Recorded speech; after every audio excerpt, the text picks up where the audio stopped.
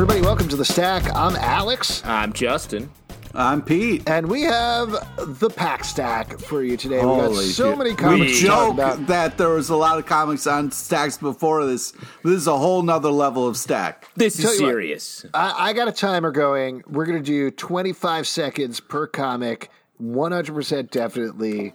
No fat on the show is what I like Exactly. to say. We will Well, not then let's stray. cut all the X-Men book if you're cutting fat. Ah, come on. We should. No, those are whoa. nice and lean. Those are very fun. Yeah, they're they're right in the right length. We will not do any sort of deviation. No tangents. For No God's bits. sakes. No bits. Oh, wow. Who's got time for those? Nobody has time for bits. Speaking of bits, have you guys ever tried Alpha Bits? Because that's a good cereal, the soups? surprisingly. Yes, and it's what I do is I start the day with Alphabets, jump right into some Alphabet soup for lunch, and then I have a dinner of my own choosing. Oh, wow. That really fell off there at the end. Oh, man. You're on Alpha Watchers, right? That's right, 100%. Let's talk about, speaking of letters, specifically the letter A and whether it stands for France or not, let's talk about Captain America number 25 from Marvel by Ta-Nehisi Coates and Leonard Kirk, backup by Anthony Falcone and Michael Cho. This is a big anniversary issue for Captain America, so I figured it was worth talking about. But this is right in the middle of a huge arc that they've been doing for this title for a while now, as Captain America is basically fighting against all of his villains, along with the Daughters of Liberty. Is that what the group is called? That is correct. And big things go down in this issue. I got to tell you, I like the main story. I thought it was fine as part of the continuing story, but I thought the backup was real good. That's when I was reading this. I was, despite the fact that it is a number 25, the first story I was like, "Oh, this is pretty good." This is just Ta-Nehisi Coates, as both this Captain America and Black Panther, is always writing sort of one Uber story, and so each arc is the next piece in that. And I've been really enjoying this story in Captain America. But the backup story, I was like, "Yes, this is the real." It's such a good. Just comment on what America is. It's Captain America speaking at a funeral for a guy he met in Red Hook at a diner, and it's just it's like a speech, and it's I really got choked up during it's great. It was really great and really well done. I was really impressed. And the art is very good. It's very reminiscent of Darwin Cook in particular, I think, from Michael Cho. And the story spans the history of Captain America. So if you're looking for something anniversary-wise, again, the first story, very good. It's a good story. Ta-Nehisi Coates is a good writer. We know that. Leonard Kirk Great writer. is a great artist as well, so there's good stuff going on there. But the backup is definitely where it's at. Let's move to another one. Rorschach, number 2 from DC Comics, written by Tom King, art by Ore Fornes. I think it's fair to say we're 2 issues in, and I still don't know exactly what to expect personally from this title. I thought the story was fascinating, well laid out. The art is really good. I have no idea how any of this connects to anything yet, but I'm definitely on board for the ride. This felt almost like a standalone issue. Which I think is odd as a second issue. So it's a detective trying to track down this attempted assassination. And in this issue, it's the characters that we think are sort of the Rorschach and are the main characters or the subjects, at least, of this book, are just sort of side characters in this. And it's about the mystery of a murder that happened in this building. And I don't know.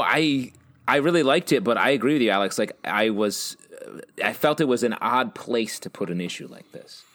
I disagree. I think this is a very interesting kind of like whodunit.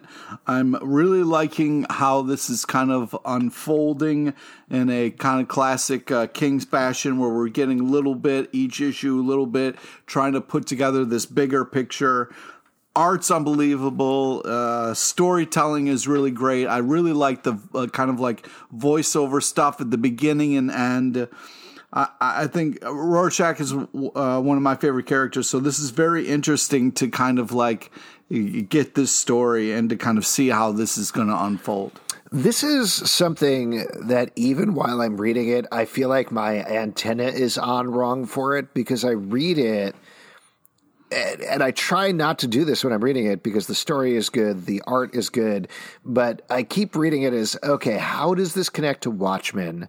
How does this connect to Watchmen, the TV series? How does this connect? Weird. Well, and it does. Tom King said on Twitter that it is in, quote unquote, the same universe, because of course they're in the same universe, but it's not in the Doomsday Clock universe necessarily. It's taking place in the same universe as the TV show. So I feel like I'm focusing on that too much.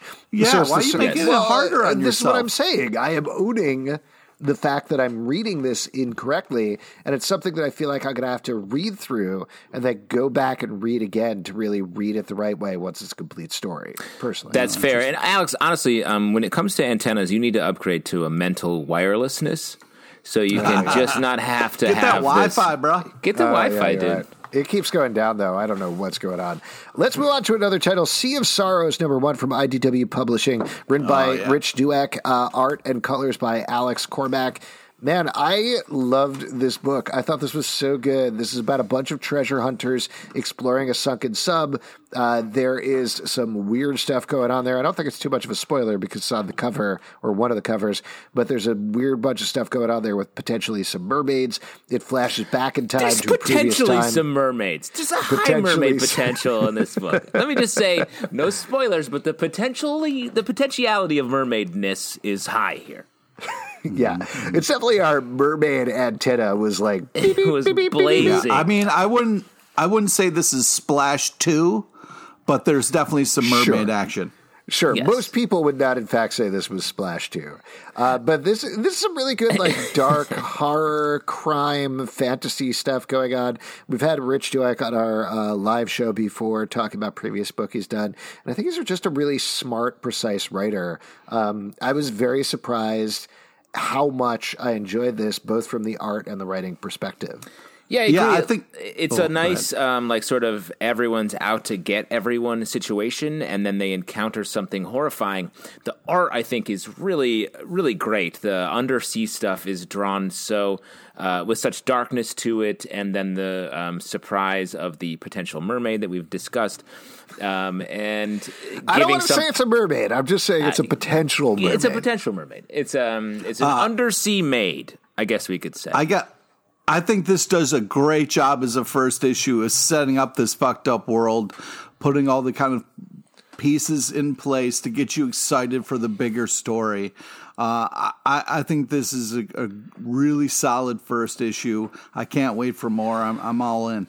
It's very reminiscent in a way of the Hill House comics that came out of DC, just in terms of seeming like a contained horror story, but I like it quite a bit. Definitely pick this one up. Next up, Marvel Indigenous Voices, #1 from, of course, Marvel Comics by, here's a long list, Jeffrey Vergey, Rebecca Roanhorse, Darcy Little Badger, Stephen Graham Jones, Taboo and B. Earl, Wes Hoyt, Al Vitre, Kyle Charles, and David Cutler. As you can probably figure out from the title, this is a bunch of short stories that focus on Marvel's indigenous characters. I thought this was a nice anthology, and I'd like to see more of this. What did you guys think? I agree. This was really cool, very creative. I like the way this kind of is set up with the Watcher in the beginning, just kind of like setting things up as like we're going to get a bunch of stories here. Yeah, I'm completely on board. I want more. I think this is a great idea, and I'm glad Marvel's doing this. I think this is such a great variety of stories here. The first story focuses on Echo, and great character from Daredevil back in the day. Oh, yeah. Miss seeing more of Echo, like, and it's sort of a straight up action adventure. She takes on the Badoon. Loki shows up. Then we get a Danny Moonstar, Rain Sinclair story, which is good, very classic X-Men short. Then the last story is this super interesting Silver Fox story that really fits into Wolverine history and is so dark and disturbing. Yeah. But it was great. Just really, that was my favorite of the three, and it really popped for me, that last one. Yeah, I definitely agree. I think, we talk a lot about how anthologies are hit and miss, of course, because you're getting a lot of stories. But this is an issue that I think is well worth picking up based on the 3 stories in it. Before you move on real quick, there is, in the sort of back matter here, there's a note at the bottom. Look for an exhilarating new series from Taboo and B. Earl in 2021. The Apache warrior Kushala, the sorcerer supreme and the Ghost Rider of the mid-1800s, burns her way into the future and brings disaster with her. I read that and I was like, oh shit, this looks awesome. Yeah. Yes. I can't wait to check that out. Good stuff. Let's move on, though, to Barbalian, Red Planet #1 from Dark Horse Comics, script by Tate Brombal, story by Jeff Lemire and Tate Brombal, art by Gabriel Hernandez Walta. This is continuing to flesh out the Black Hammer universe, which it is wild how many books are coming out of this and how exciting all of them are. But this one is focusing on the world's Martian Manhunter amalgam. The main thing that, frankly, makes him different is he is gay. And here he is dealing with a big situation on Mars where he's been sentenced to death, while back in time he is discovering his sexuality at the height of the AIDS crisis in the 80s. This is great. Just another fantastic Black Hammer book. Yeah, I was really impressed with this. Art is fantastic. A lot of heart, great storytelling, very kind of like interesting. I was really impressed by this. And there is like literally like an oh shit moment here where you think maybe someone's going to die. I was really impressed by this.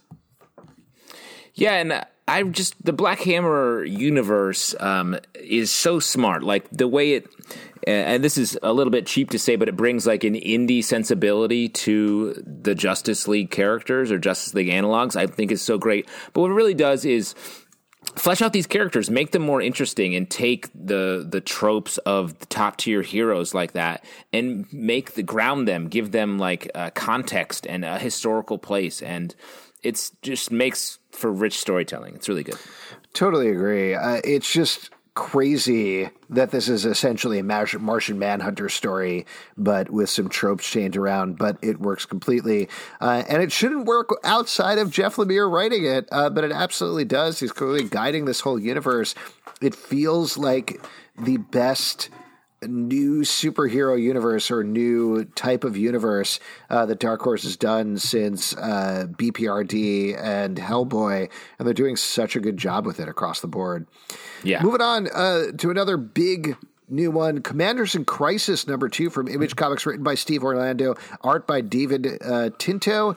As we found out in the first issue, empathy is dead. And not only that, but one superhero from a remaining universe has taken a bunch of presidents from a bunch of other universes, saved them, given them superpowers, and brought them here. They're all working together as a team. There are so many insane Steve Orlando ideas that are all working at the same time. Yeah. We really like the first issue. How do you think it held up on second take? I think this is very cool. I love the ending. Yeah, I mean, this is Steve Orlando just having a lot of fun, kicking butt. This is very cool. Although there are a lot of ideas, you can still kind of follow what's happening. Art's great, ton of action, a lot of fun moments. Yeah, I've been really impressed with this book. He's taken big swings with this, and I've been impressed with it. Yeah, I mean, we just talked about sort of coming at Justice League style storytelling in a different way. And I think Steve Orlando here does it in an even different way. It's like fully idea and concept driven, where you're getting into these multiversal truths and finding a way to have these heroes being heroes while at the same time like combating an idea. Like, it's good. It feels topical. It feels like it's also has good superhero action. Like, I like it as well. And the second issue spent a little more time with the individual characters, which I thought was really nice as we get to know them, because they're all new, they're all fresh, they've all got different powers, so it's interesting stuff. Next up, The Amazing Spider-Man #53 from Marvel, written by Nick Spencer, art by Mark Bagley. This is picking up on the cliffhanger of the last issue where Spider-Man died. Yep. He was killed by the character Kindred, who we know is Harry Osborn, but Spider-Man doesn't know that. And this issue is coming around to the big surprise that Kindred is Harry Osborn. is the reveal at the end. Yes. What did you think about this? Because I've been very on board with this storyline, but felt a little mixed about this issue personally. What I really liked about this issue was, in the past issues, there's been so much happening at once. It seemed like a little bit of overload. I liked how this slowed down a little bit to kind of deliver who this is. And the gotcha kind of moment at the end was cool. I thought it was earned. And I was kind of, I've been a little kind of like, I haven't been enjoying myself on this book, but at least I enjoyed the pacing a lot more on this, and it felt like, okay, we're now all on the same page. We can kind of move back to Crazy Town with Nick Spencer for this, what's going to happen next. As always, I agree with Pete completely with 9 caveats. Yeah. Because I agree with you. I think this issue was paced really nicely, and Mark Bagley's art. I feel like I first came to reading Spider-Man comics when Mark Bagley was drawing Spider-Man and Peter Parker, and so seeing him, I'm like, yes, this is. I really like this. I recognize this. If we hadn't known that Harry Osborn was underneath the bandages, this would have been a great reveal. Yeah. But the fact that we know it meant this was weird. It felt like, is this, and now it makes me be like, is this the reveal? It's got to be. We were doubting it before. But now it feels like it is, but it also feels like, why do it twice? Right.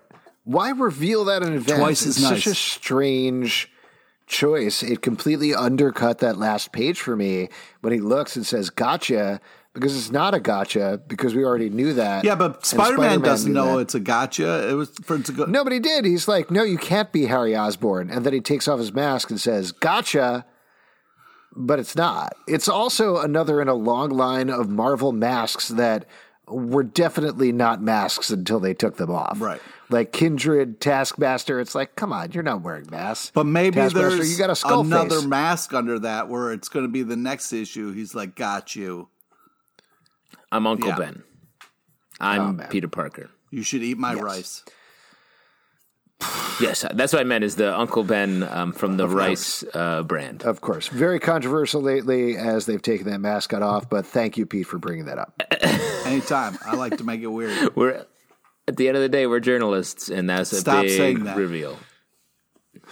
Cool. Dark Knight's Death Metal #5 from DC Comics, written by Scott Snyder and art by Greg Capullo. In this issue, I don't know, a lot of stuff goes on. It does. Yes, that is correct. I'll tell you, in the middle of everything, while this is like Scott Snyder and Greg Capullo at their wildest, really channeling the Justice League run, where it's like, we've got to use this nth metal to fight back against the dark multiverse and take the positive anti-crisis matter, just all of this insane thing, all of this insane mythology that they're putting in there.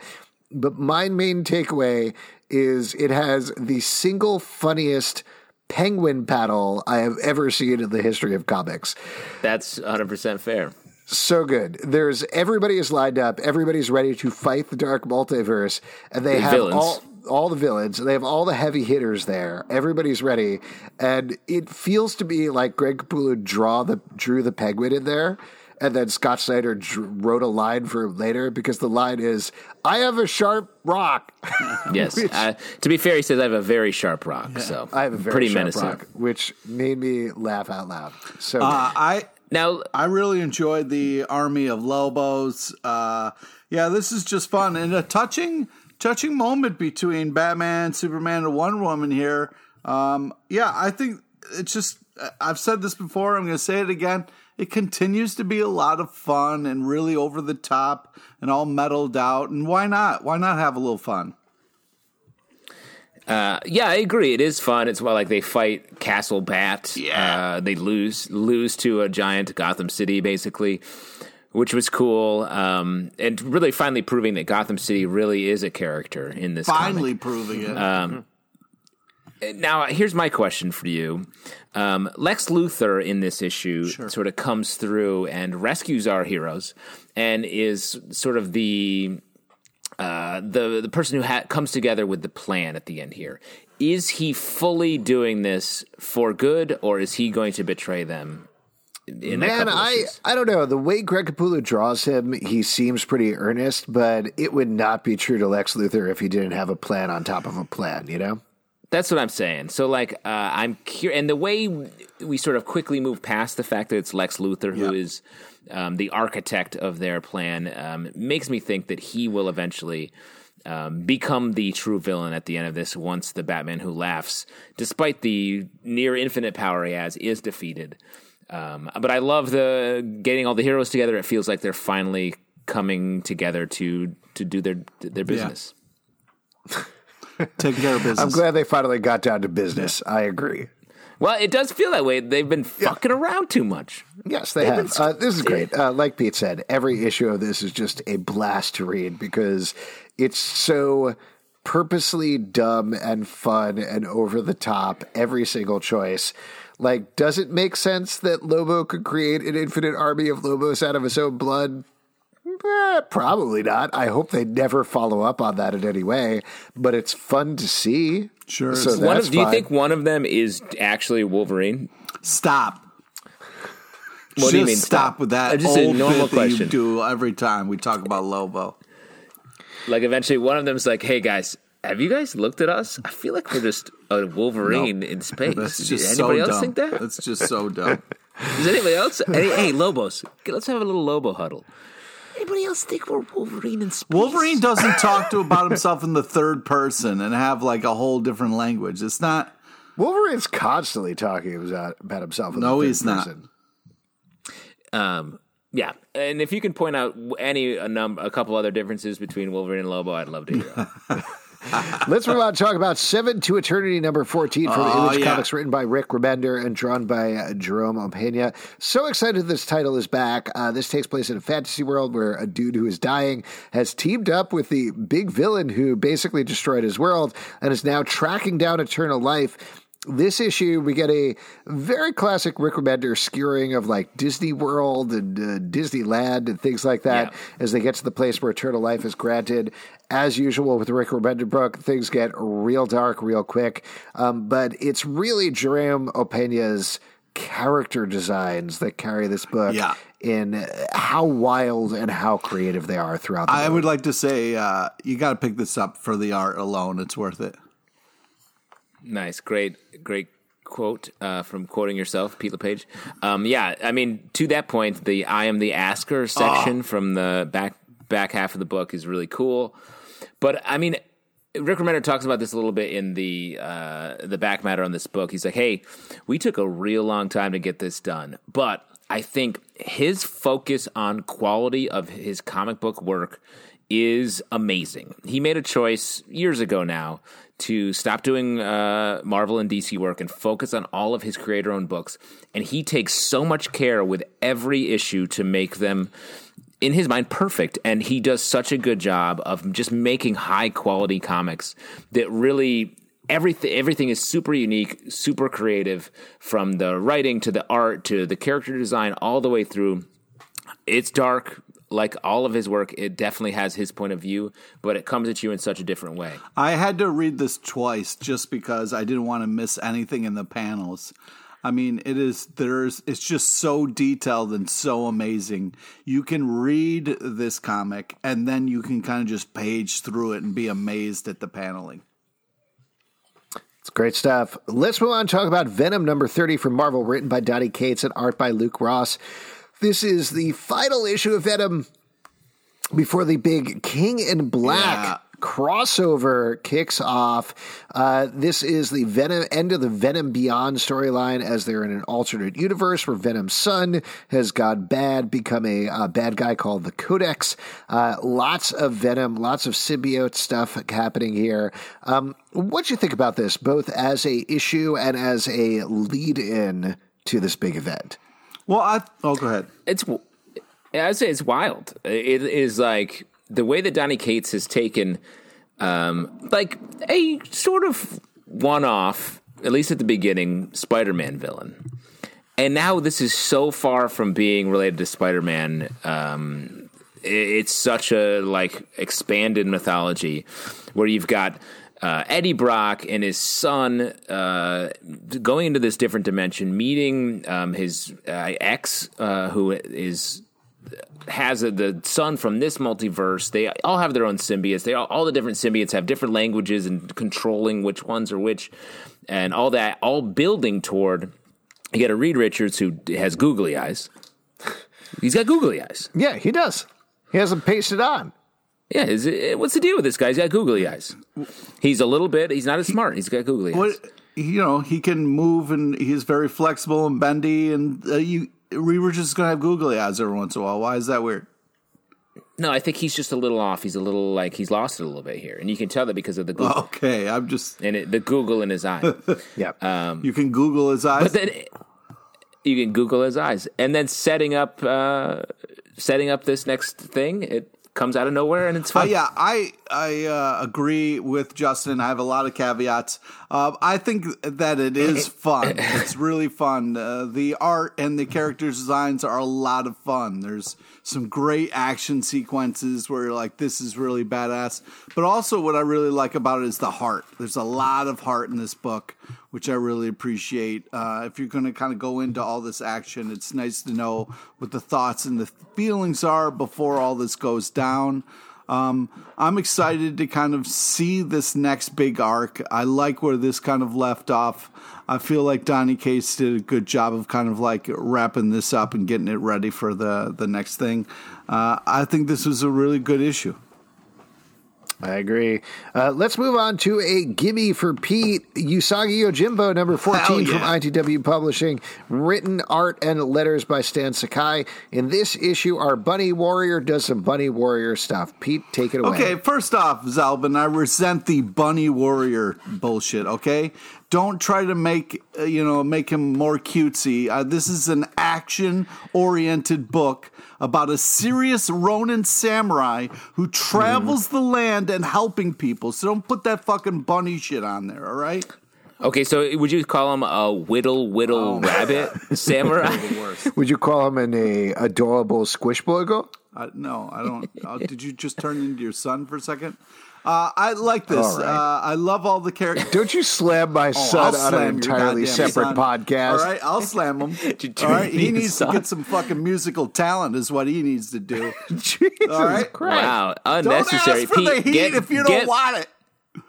Don't ask for the Pete heat if you don't want it. Anyway, get back to reviewing your Peep Samurai book. So hey, can you name 3 comic book writers who are female to your girlfriend, Pete? God. No, and that's why we had to do it on the show. All right. This is unnecessary.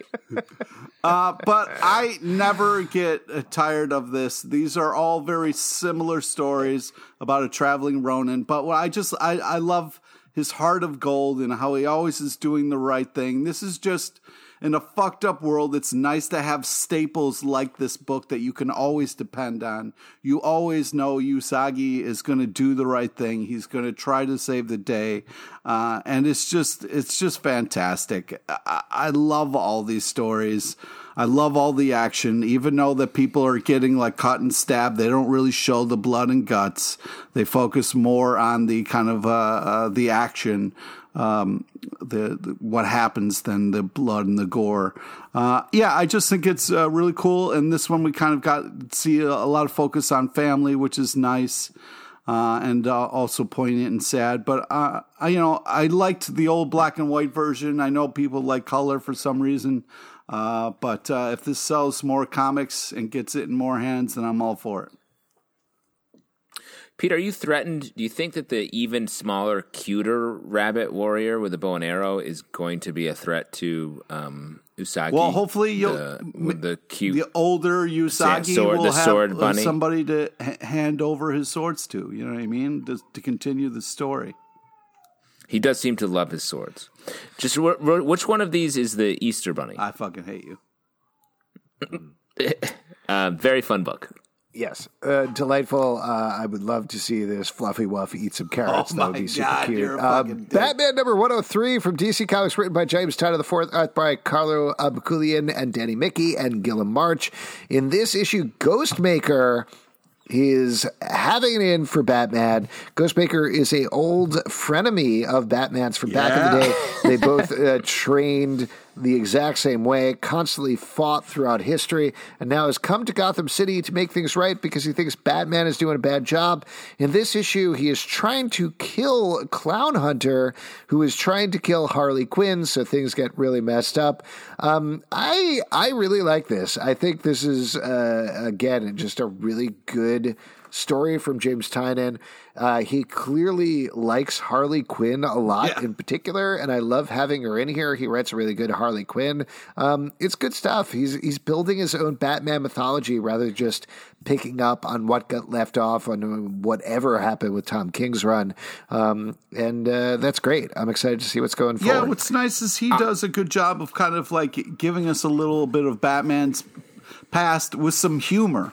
Like the fact that we see Batman in the desert and Ghostmaker rolls up on him and he's like, not tonight, man. Like they're kind of back and forth. The way that Ghostmaker and Batman kind of go back and forth, their repartee is very enjoyable. I really like it. Yeah, and seeing Poison Ivy, or not Poison Ivy, seeing Harley Quinn talking to Poison Ivy made my skin crawl. Because she's like kissing the plant, and I'm highly allergic. But I think that I liked the kind of like outer monologue of it. It felt very Harley Quinn. I think they do a great job of capturing her voice, and I like their characterization of her. Also, this Clown Hunter thing is very interesting. The way that this is still sticking around, I'm kind of very curious about what the end game of this character. I'm not sick of Clown Hunter. I'm just kind of wondering what the bigger game is. I also liked how this Ghostmaker is more of a psychopath than Batman and thinks that the reason Batman is doing a bad job with Gotham is because he cares too much, which is an interesting psychopathic thing to say, and I can relate to it. Lots of information there.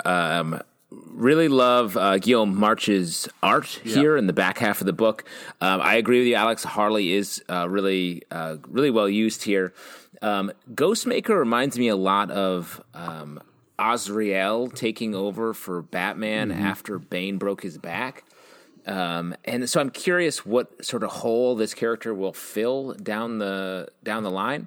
Because as of now, I think Clown Hunter really stands out a little bit more as the unique James creation. So I'm curious to see how that unfolds. I agree. Let's move on and talk about Black Magic number 16 from Image Comics, written by Greg Rucka and Nicola Scott. This is the last issue of Black Magic, I believe, for a little while now. But it ends on a big... cliffhanger isn't exactly the right word, but our main character is presented with an impossible choice. Is she going to save one of the two people in her life that she truly loves? Spoiler, she ends up saving both of them, which is actually a very bad decision in terms of things that are going forward. The thing that is fascinating to me about this book is, relatively speaking, so little happens in every issue, but it has such import, it feels weighty anyway. Yeah, I agree, and the art is just beautiful. Yeah. The way that the villain's eyes are drawn is really haunting, and it's just such a simple thing, giving each of the sort of demon characters this yellow-black energy to them. Really great. And in the back matter, we see that the next issue of Black Magic won't be until late summer 2021. Yeah, that's tough. That's a long time to wait. But I really like the characterization of, like, it's not something that you've seen before where it's like, I'm a cop, but I also do magic. The kind of back and forth that we kind of learn about this character and what she kind of like stands for. And with her background and how she kind of goes about her day is very interesting. And I kind of like the dilemma and the choices that she makes kind of shows how much she cares. So I think this is a very interesting book. I've been really enjoying it. And I agree with Justin The art is phenomenal. They pay a lot of attention to details to make things extra spooky. And when you're reading something and you're kind of like scared, it really says a lot about the art and how well they can kind of draw you into the story. When you say that thing where I'm a cop, but I can do magic that we've seen before, where have you seen that before, Pete? Well, there's just been many stories where somebody's struggling with their kind of day job and their identity, which they would rather be doing. Like, I'm this, but I'm also that. I'm Bruce Wayne, but I'm also Batman. I'm, the secret kind of identity thing is what I was going at. Sure, no need to go beyond Bruce Wayne and Batman, the most relatable of situations. I get what you're talking about. Juggernaut number 3 from Marvel Comics, written by Fabian Don't D'Souza. ask me a question if you're not going to like my fucking response, dick. Yeah, it all comes back to Batman. Written by Fabian D'Souza, art by Ron Garney. We were very complimentary of this title for the first 2 issues and had Fabian on the show to talk about it. Fabes. So check out the live show with him. We get some big answers here. What happened to Juggernaut? How to get his new costume? What's going on with him? I love this take on Juggernaut. This is nothing I would have ever expected or asked for, but I think it's so smart and so well done. And of course, Ron Garney's art is impeccable throughout this. Yeah. Great title. Just a blast to read. Yeah, I agree. Ron Garney is such a great artist. I wish he was doing more books on a regular basis. And yeah, it's such a unique story that really both explores the backstory of Juggernaut and also drives it forward at the same time, which is hard to do, and then just tells a fun action adventure going on in the present. Yeah, I also like how they were also kind of making fun of the fact in the book that he's fighting sand. They're like making fun of itself as it's going on. I've been really every time I go to the beach, I feel like I'm fighting sand. Oh, man, I tell you, even when you're done going to the beach, you're still fighting sand. Finding it all over the place. Fighting sand. Sand. But this is such a great surprise, this book, as Alex was saying. And also just like the art is so badass. Ron Garney is such a badass. Like, we've seen Juggernaut in a lot of different ways, but see him kind of like power up with his suit with all the red. It was just so cool. I've never been more impressed with Juggernaut. You can't stop this guy. You can't. Yeah. It's fun to see him do the Superman thing, opening up his shirt and then turning on his costume. It's just a fun riff that I'm really enjoying. Let's move on and talk about You Look Like Death, Tales from the Umbrella Academy number 3, Dark Horse Comics, story by Gerard Way and Sean Simon, art and colors by I.N.J. Culberd. As you can probably guess from the title, this is focusing on Klaus from the Umbrella Academy, his adventures in Hollywood. He's gotten mixed up with a bunch of shady characters, including a vampire monkey and some other folks. Pete, you have a question right off. Yeah, I just wanted to kind of ask Justin something because he's a classically trained actor. When you go on auditions and, when you're being a line producer, you have to see this a lot, right? A lot of people channeling demons and kind of stuff like that. That's got to be like a nightmare for Hollywood to kind of comb through all of this all the time, right? There's a famous actor manual called An Actor Prepares by Uta Hagen, I believe. And a lot of the technique focuses on channeling a demon into your body before you step out onto that audition, into the audition room or onto the audition stage. And so it's really great to see this played out in person. And of course, Pete, always a grasp of my career and personal life that I am often auditioning to be a line producer. This is a fun book. One of the things that I really like about it in particular is the push and pull between Klaus doesn't care about anything, just wants to get high, just wants to get drunk, and actually being forced into situations where he is going to have to cause something to happen. And it's just this enjoyable push and pull as the action coalesces and spirals around him, getting him to a point where he's going to have to do something eventually, but he's not quite there yet. Right now, he's just eating relish out of a jar and having a good time. Yeah, this relish is good. It just slides right down his throat. The art in this is just fantastic. They do an amazing job, and this is a really fun story and worth checking out for sure.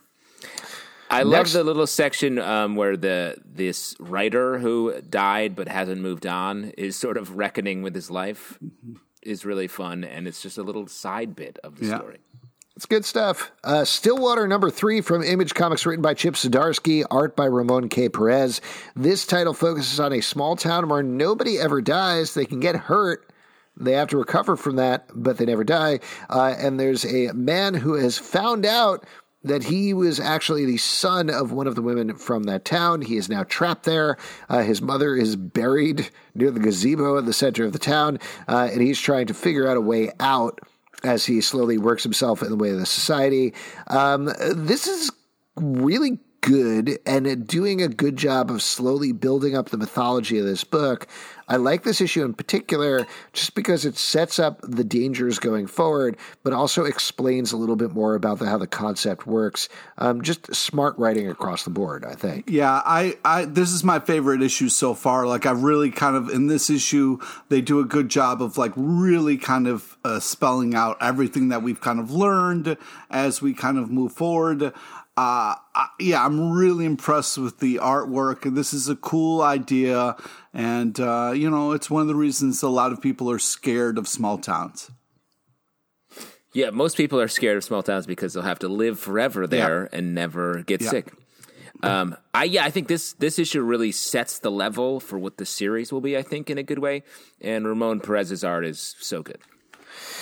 Let's move on and talk about The Immortal Hulk, #40 from Marvel, written by Al Ewing and art by Joe Bennett. After spending the last couple of issues with the leader fighting the Hulk inside of his own head, potentially inside of hell, potentially a lot of stuff going on that was absolutely horrifying to witness, we finally move outside there and things really move forward as Alpha Flight finds out what's going on. They figure out what's happening to the leader thanks to... It's, oh my gosh, what's his name? Who inhabits the body of Walter Langowski. Sasquatch, Joe Fixit, who are you talking about? Abomination? No, the strong guy. Not Samson? Doc Samson. Doc Samson. Yes. Doc Samson, Leonard who inhabits the body of Sasquatch and fills them in on everything that's going on. In the meantime, Joe Fixit makes some moves of his own. There's still plenty of gross stuff that happens in the comic. But I love how much we're moving forward here. And that last page, not just in terms of the writing, but also in terms of the way Joe Bennett draws it, is perfection. Yeah, it's really good. And I'm sort of bummed because I had a long-standing pitch at Marvel where I was like, I wanted the Hulk to give birth to a mustachioed version of himself, and they did it in this issue. So I guess that's why you never said them back to the drawing board. Yeah, Zalvin, I couldn't agree more. That last panel was just such a classic comic last panel that gets you really excited. This is horrifying and amazing and all sorts of everything in between. This ride has been fantastic. When this thing is finally collected, this is going to be one of those ones that stands the test of time. It's really impressive. I wanted to ask you, Pete, because you were really against this for a while. You kept asking for your Hulk to come back. You wanted your Hulk back. What turned you? Because you now seem 100% fully on board with this title. You were like, I want my Hulk back. No, I still feel that way, guys. I still want my Hulk back. But this is an interesting time-out take on a character that's been around for a while. It's a very fresh, very new take on it. So you got to respect something that's great. But yeah, I can't wait for my Hulk to come back and I can enjoy Hulk books more. This is a scarier version of something that I love, and it's a little bit over my head and a little too smart, but I respect the fact of what it's doing, you know? Right. It's like ginger beer instead of ginger ale. Right. Yeah. But why would you? Sure. This is too spicy on my tongue. No thanks. Give me some Schweppes, please. It's hard to feel where you're landing in here, Alex. Yeah. Are you landing on ginger ale? Because I think you're positioning yourself as a ginger beer. No, I love ginger beer. I'm just talking about from Pete's perspective. He wants ginger ale. But he's getting ginger beer. Here, I think this is your mistake. He wants Mountain Dew. So I don't know what all this ginger ale talk. Mountain Dew came out with a cookbook. Glorious. Yeah, you've mentioned it to us a lot, and I look forward to your potluck dish that you'll be providing to our next meetup. What do you think next issue when the Hulk just totally murders the Thing? Oh man, that's going to be crazy. Yeah, that'll be fun when he just rips the bricks off of him until he's a pulsating I don't mass know of because flesh. Joe Fixit doesn't look like he's in good shape. I don't know if he can take on the thing. He's going to rip the bricks off. Alex said it. We'll see what happens. Next up, Big Girls, number 4 from Image Comics, story and art by Jason Howard. This is a book about a world where girls are gigantic and boys are monsters, a.k.a. the real world. Our world right here. Sorry. Wait, what? What are you sorry Sorry about? for all the damage that Dudes has done to this world. Thank you for apologizing for millennia of misogyny. I appreciate it, Pete. I think your statement here on our comic book podcast solved everything. Oh, thanks, man. Do what you can, you know? This book keeps moving forward. I like the story. The girls just keep getting bigger. Yeah, that's what I love about Big Girls, man. They keep getting bigger, and I keep staying the same size. That's all right. No, but we're kind of slowly getting more and more of like what this mutation is and kind of like how they're going to stop it, and a little bit more about this kind of evil mastermind behind this. I think Jason Howard's doing a good job of like giving us just a little bit more information each issue, surrounded by a ton of action. I appreciate the storytelling. I think this is a classically great Image book. Next up, I know this is one that, Justin, you were super excited about. Widowmakers, number 1, story by Devin Grayson, pencils and inks by Michelle Bandini. This is clearly setting up the Black Widow movie that'll come out at some point. Maybe. We'll see what happens. But you got Yelena Belova teaming up with Red Guardian. Justin, why did you like this book so much? Yeah, Justin. It's, I mean, what's your fucking problem? I've got a big problem with how great this book is, because this book has no business being this good. It's a standalone issue featuring characters that people aren't crazy in love for. Well, I mean that as a compliment. It's such a we follow mostly Yelena Belova, former Black Widow, who was technically a villain in a Black Widow arc, and she's been on her own. And what's great about it, it's her being contracted by this rich dick to go do something for him, and it ends up going wrong, and she's just meant to test these facilities and then be murdered by these people. And it's a great action book throughout the whole issue, but the internal monologue going on in Yelena's head is so good about her life, her place in the world, Russia's place in the world, what it means to be a citizen of the world and from a nation, and freedom. Like, it's just, there's just so many great ideas here, but it really tracks with this character. It puts you really in her point of view, and then she meets Red Guardian later on in the issue, and he has a very different point of view, and we get to sort of just take that in without having them jam some sort of idea down our throats. And I just thought it was one of the smartest issues I've read in a long time. This is my favorite book of the week. I really like it. Yeah, it is really great. The art is fantastic. And also this is kind of like the best versions of these characters that I've seen. It was really impressive to kind of see when somebody takes and has a great idea for some characters, what they can do. And I love it. At the end, the idea of how she gets the villain in the end, I thought was truly. Oh, yeah, that was glorious. It's great.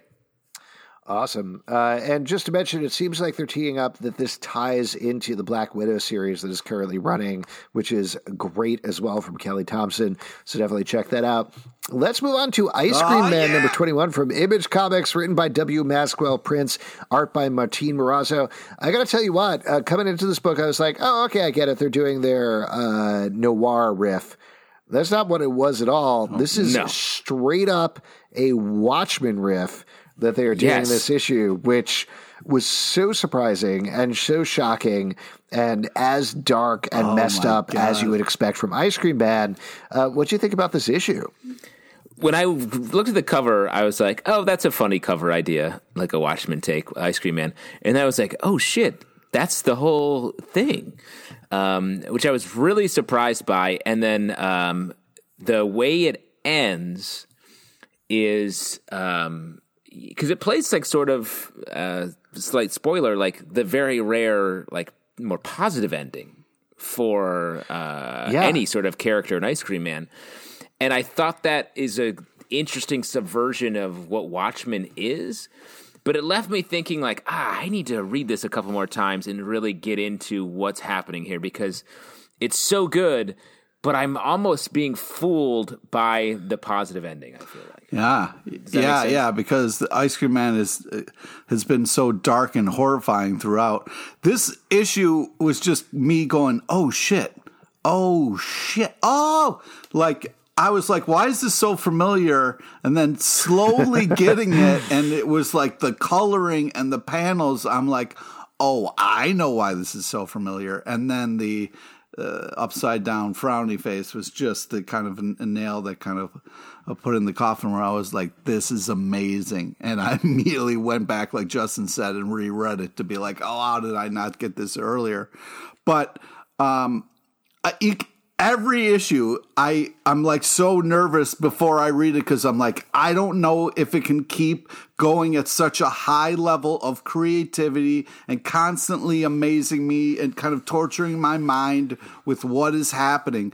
We still really don't know what's going on with Ice Cream Man, and every issue we find out a little bit more, but it's just still such a crazy, interesting book that is... I cannot wait for it to finish so I can go back and reread it all again and enjoy it all again because it's just really impressive. Well, this feels like they did a similar sort of thing with All-Star Superman a couple of issues back.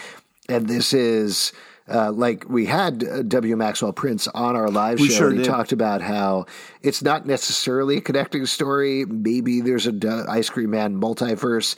This feels like one of those tales out in the multiverse that riffs on or reverberates off of what's going on Ice Cream Man, because I read most of it thinking, okay, we're getting some real answers in terms of mythology here. Mm-hmm. That's not what happens at all, necessarily. No. It's more just like there are echoes of what's going on in the book usually, but it's still Martín Moraz's art is so gorgeous and so well laid out. The Watchmans are fun. It's weird to do like a positive Watchmen, to your point, Justin, but I kind of think if you're going to do anything that ends happy that you're parodying, sure, do it Watchmen. Have a happy ending for Watchmen. Why not? Well, and the ultimate way to subvert Watchmen is to have the Rorschach character go live a happy life and make his world better. And that's what I think the point is like, hey, let's just take small steps to make our lives better. That's why I think the last page with the end is near with nigh crossed out on the dude's sign. I think it's like, hey, it'd be a little easier if we just had it be near, right? and he does. And so it's like, let's all make small steps to have a better life, which that would solve Watchmen as well. Like they have to, Watchmen's all about tricking humanity to be nicer to each other by creating a squid that is threatening the planet. And it's like, okay, now you don't have to kill each other because there's another enemy. And this book is maybe saying, no, we could also just be nicer to each other on a day-to-day basis. And I think that's a very cool idea.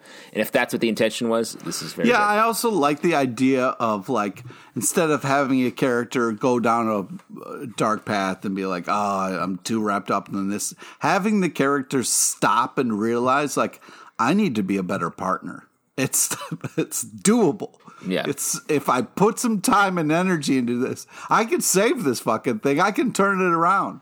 And it was really great. In the midst of all this craziness of this kind of Ice Cream Man world, it was very surprising and cool.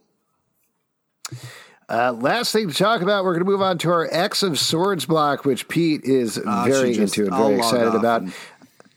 We are... That's why we do it at the end. We do it at the end because you log off. Yeah, we save it right for the end here. But this is the second to last week of X of Swords. We're going to be wrapping it up all next week. Okay, calm down, buddy. But we got X-Force number 14, written by Benjamin Percy and Jerry Dugan, art by Joshua Cassara. Hellions number 6, written by Zeb Wells and art by Carmen Carnero. Cable number 6, written by Jerry Dugan and Phil Noto. And here we are very much into the tournament of Araco versus Krakoa. They are fighting battles, often not with swords, but with other means. throughout eating this. contest. We get a bunch of them kind of fleshed out. Some of them happen shorter than others, but by the end of it, we move on to the main event. Spoiler is you could have predicted this, and they even call out that you could predict it. It's Apocalypse versus Annihilation. Azarako and Krakoa are tied. That's what this has been leading all up towards. Pete, I know you're against this. I know you're not loving this. Justin, let's go to you first. What did you think about these issues?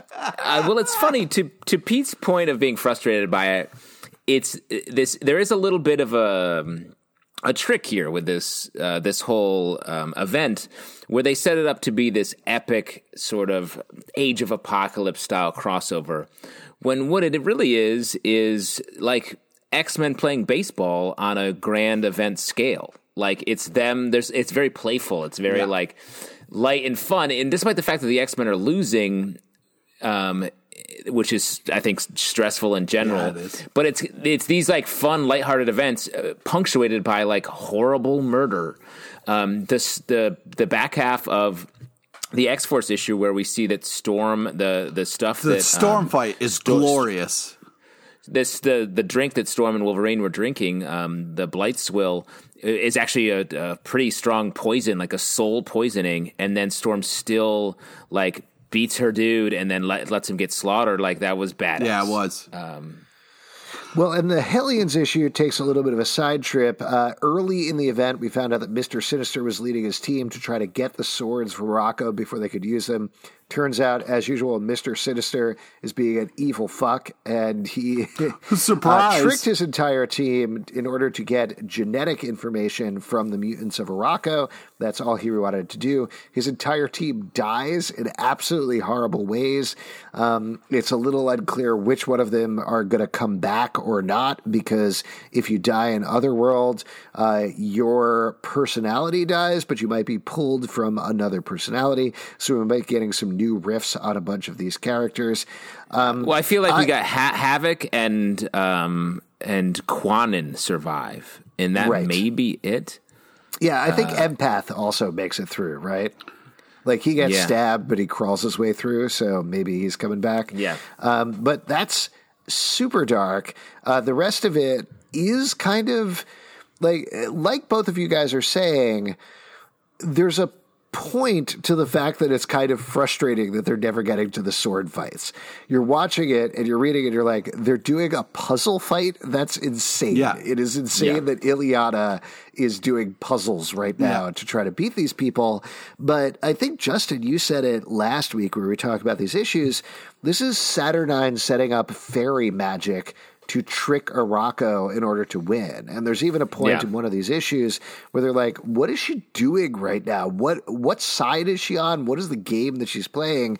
But it ultimately becomes clear when Gorgon ends up fighting and ties up the score so it gets to Annihilation versus Apocalypse.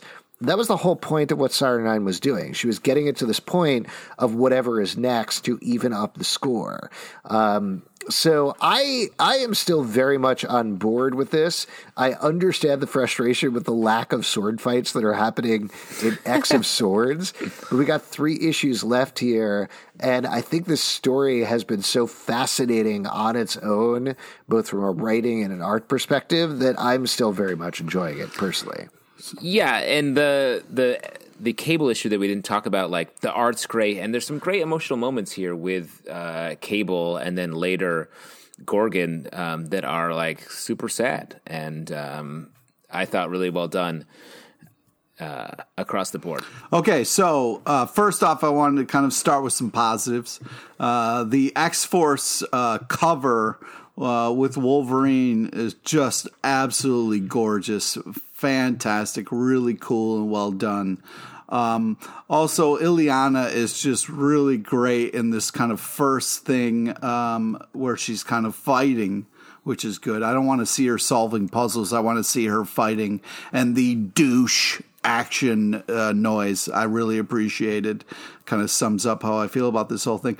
But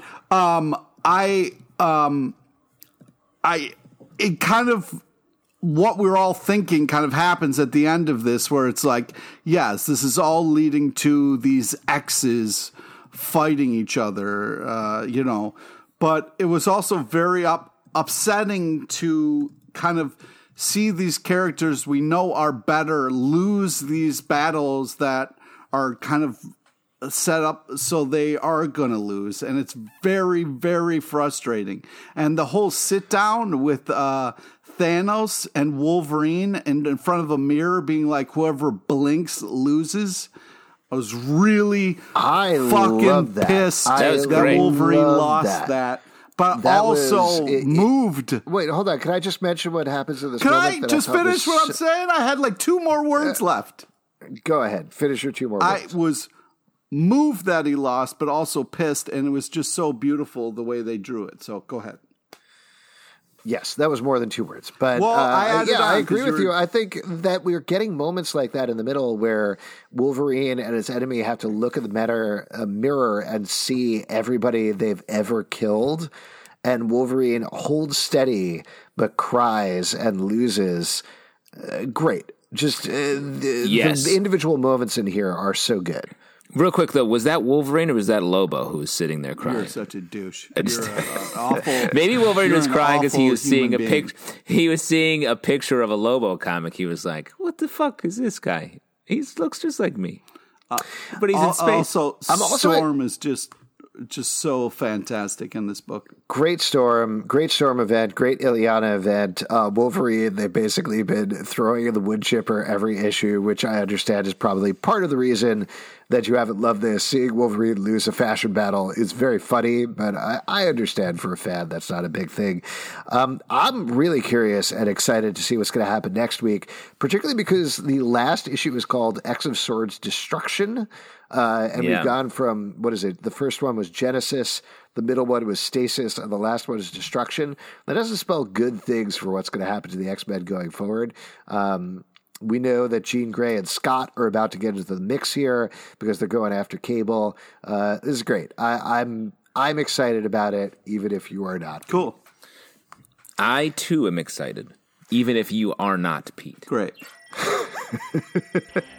If you'd like to support our podcast, patreon.com/Comic Book Club. Also, we do a live show every Tuesday night to Crowdcast and YouTube. Tuesdays at 7 p.m. Come hang out. We would love to chat with you about comic books.